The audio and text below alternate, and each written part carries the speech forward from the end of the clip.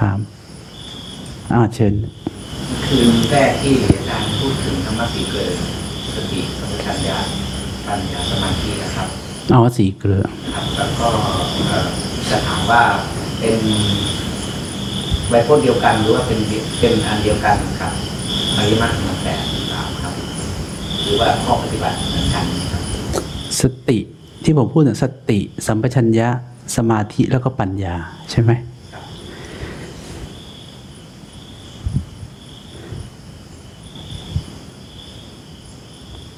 คือเป็นกุศลนะไม่ใช่ไวยพจน์นะเพราะว่าสติก็สตินะสัมปชัญญะก็เป็นเรื่องของสัมปชัญญะคือสติคือความระลึกถูกไหมความระลึกได้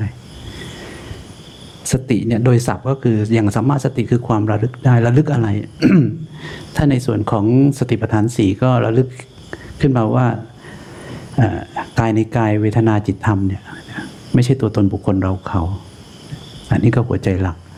อันนั้นสติ จนเกิดเป็นปัญญาแหละ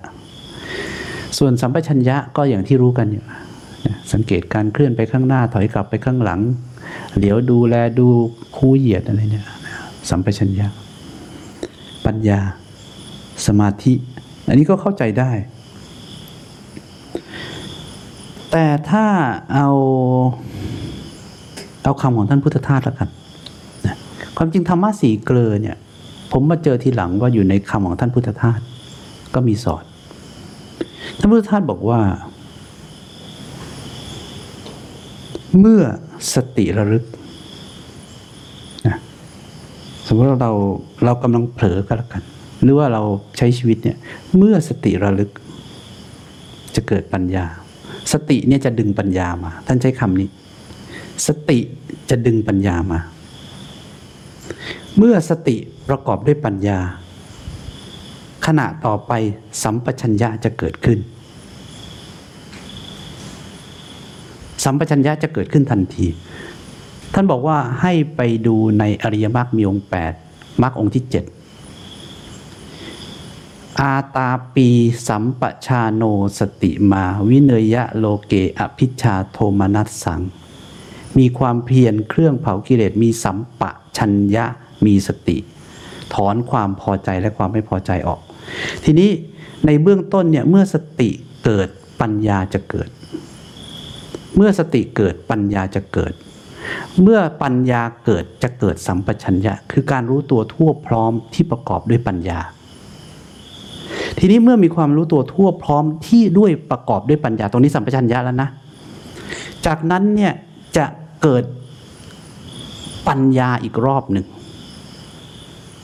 ที่ถอนความพอใจและความไม่พอใจในขันธ์นี้ออกจะเห็นว่าลำดับเนี่ยสติเกิดปัญญาในเบื้องต้นเนี่ยสมมติว่ายุงบินมากำลังจะตบอย่าไปตบมันเลยว่าบาปกรรมนี่ก็เป็นปัญญาที่ไม่ฆ่ากันละนะแต่ปัญญาก็จะค่อยๆไต่ระดับขึ้นจากสติที่เข้าไประลึกเนี่ยพอละสมมติว่าดูนะพอนะสติระลึกถูกไหมกำลังงุนงิดสติระลึกปั๊บปัญญาเกิดว่าอย่าไปทำมันเลยว่าบาปกรรมเนี่ยปัญญาเกิดขณะนั้นความรู้ตัวทั่วพร้อมก็จะเกิดขึ้นขณะต่อไปเลยก็ไม่ต้องทำอะไรละสัมปชัญญะจะเกิดขึ้นเองนั่งไปตอนนี้สัมปชัญญะเกิดสมาธิเกิดนะเห็นไหมเริ่มเกิดกันเองละเมื่อสัมปชัญญะเกิดสมาธิเกิดแล้วจากนั้นสัมปชัญญะพอมันมีอะไรกระทบขึ้นหรือว่าเกิดเป็นความไม่พอใจซ้ำขึ้นมาอีกทีเนี่ยบนความตั้งมั่นที่มีอยู่แล้วเนี่ยด้วยสัมปชัญญะเนี่ยจะเกิดปัญญาที่สูงขึ้นแล้วก็ถอนความพอใจและความไม่พอใจในขันธ์ออกเพราะเห็นแล้วว่าผลเนี่ยมาจากเหตุฉะนั้นในธรรมะ4ตัวเนี่ยอาจจะวนเวียนผสมผสานเกิดก่อนเกิดหลังจนกระทั่งเกิดปัญญาขั้นสูงสุด ลองไปอ่านดูก็ได้นะวิเนยะโลเกอภิชฌาโทมานัสสังเนี่ยก็สวดกันมาจนคล่องปากอยู่แล้วล่ะเชิญนะ เหมือนหนูเคยได้ยินท่านผู้ว่าพูดมาว่าเขาเรียกว่าศีลสมาธิปัญญาใช่ไหม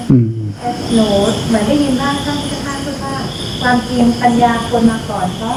ถ้าเรามีปัญญาแล้วเราก็ถึงจะมีศีลมีสมาธิก็เหมือนที่อาจารย์กำลังบอกที่ว่ามันควรไปบนบานใช่ไหมคืออย่างนี้ ถ้าผู้ที่ใช้มรรคมีองค์ 8เป็นหลักเนี่ยจะเห็นว่ามรรคองค์ที่ 1 2เนี่ยเป็นเรื่องของปัญญานะ3 4 5เนี่ยเป็นเรื่องของศีล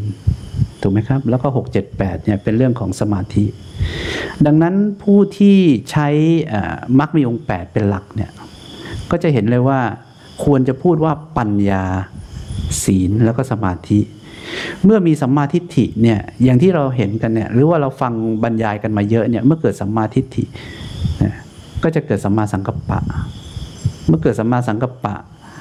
ศีลสิกขาทั้งหมด3 4 5เนี่ยก็จะสมบูรณ์ขึ้นมาฉะนั้นถ้าคนมีปัญญาก็จะไม่ทำผิดหรอกเพราะว่าเขาไม่อยากมุ่งร้ายเบียดเบียนใครแต่ทีนี้มีอีกที่คนส่วนใหญ่พูดกันก็คือศีลสมาธิปัญญาอันนี้เนี่ยเขาเรียงตามจริงของการใช้ชีวิตของผู้คนนะก็คือคนทั่วไปจะมีศีลก่อนคนทั่วไปจะมีศีลก่อนเขายังไม่มีปัญญาคนทั่วไปนะไม่ใช่นักปฏิบัตินะนักปฏิบัติเนี่ยจะมาด้วยปัญญานะคือมีสัมมาทิฏฐิในเบื้องต้นก่อนคำว่าเบื้องต้นเนี่ยก็คือรู้ว่าอะไรคือกุศลอะไรคืออกุศลอะไรคือบาปอะไรคือชั่วพอมีสัมมาทิฏฐิในเบื้องต้นรู้แล้วอะไรคือความน่ากลัวของสังสารวัฏเพราะฉะนั้นเขาก็จะไม่ทำบาปขึ้นมาอันนี้คือนักปฏิบัติที่มีปัญญาเข้ามาสู่การปฏิบัติแต่คนทั่วไปต้องมีศีลก่อนก็พยายามยึดถือศีล5ศีลอะไรเนี่ยนะจากนั้นคนมีศีลก็จะมีสมาธิถ้าคนที่มีวิปติสารคือทำผิดศีลเนี่ยสมาธิมันจะเกิดยากจะบอกว่าไม่เกิดมันก็คงไม่ใช่มันก็เกิดยากมันเกิดยากฉะนั้นพอมันเกิดยากปัญญามันก็ไม่เกิดหรอกถ้าสมาธิมันไม่มีปัญญามันจะไปมีได้ยังไงนะเพราะฉะนั้นก็เนี่ยเขาถึงไล่ศีลสมาธิปัญญาแต่ท่านพุทธทาสใช้มรรคมีองค์ 8เป็นที่เดินก็ใช้ปัญญาศีลสมาธิถ้าเป็นผมก็ใช้ปัญญาศีลสมาธิเหมือนกันเพราะผมไปตามไตรสิกขาเหมือนกันนะ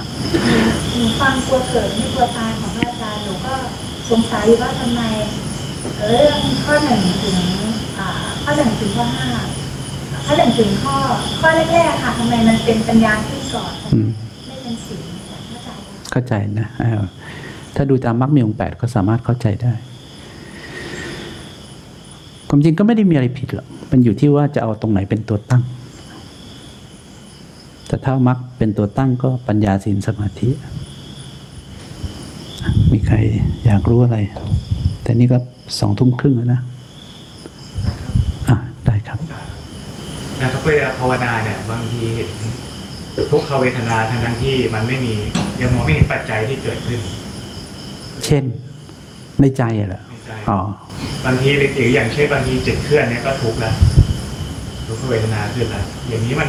เป็นเพราะก็นั่นแหละเหตุปัจจัย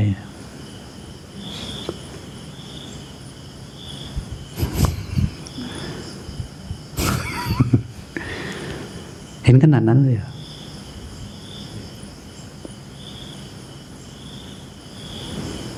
ก็ไม่มีอะไรต้องบอกแล้วถ้าลองจิตขยับแล้วทุกข์นะเพราะว่าจิตมีการมามีการไปมีการจุติมีการบังเกิดวิญญาณจึงงอกงามไพบูลย์ไงเพราะที่จิตขยับขึ้นมาได้เนี่ยเพราะมีต้นเหตุคือราคะนันทิแล้วก็ตัณหาเมื่อคืนที่เปิดมีเหตุปัจจัยมีจิตถึงเคลื่อนออกทันทีที่เคลื่อนออกที่ผมเคยพูดว่าแม้เพียง1 มิลลิเมตรผู้ที่มีความตั้งมั่นจะรู้สึกทุกข์ทันทีจะรู้เลยว่าวิบากเกิดแล้วกรรมเกิดแล้วเวลาเกิดแล้ว